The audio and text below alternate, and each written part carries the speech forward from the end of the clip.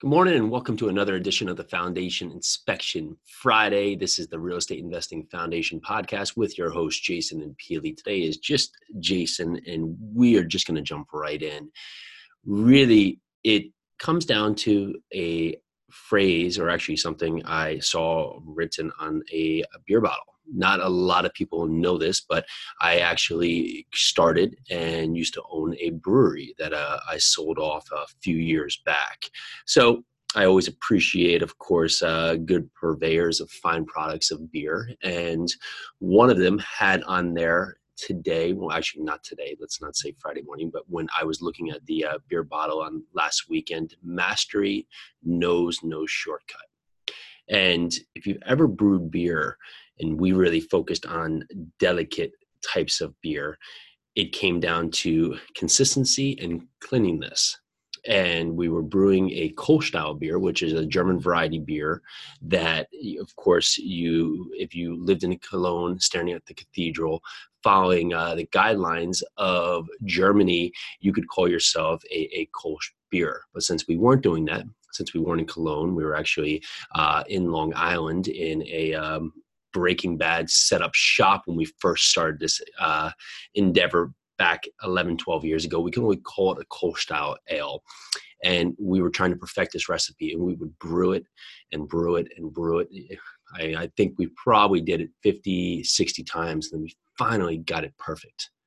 And that we were just over the moon. We were so ecstatic because we had finally got the product that we were going to deliver out to just the broader audience. So we went and brewed it again. Complete disaster. Because it's such delicate beer, it doesn't take much to mess up. But again, mastery knows no shortcut. And in real estate, when you are building up your empire, building up your track record, building up your progress, growing your portfolio, gaining traction, there's no shortcuts. If you think that within 1 year you're going to just turn a no homes into owning $700 million of real estate, put it out there. It's a great goal, but you need to build your track record. You need to grow your craft, and you need to be a master. You see people scale big, it's because they are accelerating their mastery of the craft.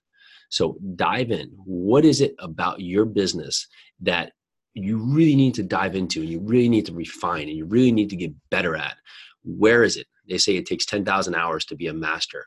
And for that, are you spending 10,000 hours, or are you listening to something and just trying to throw it out there and hoping and not wondering why it's not taking place?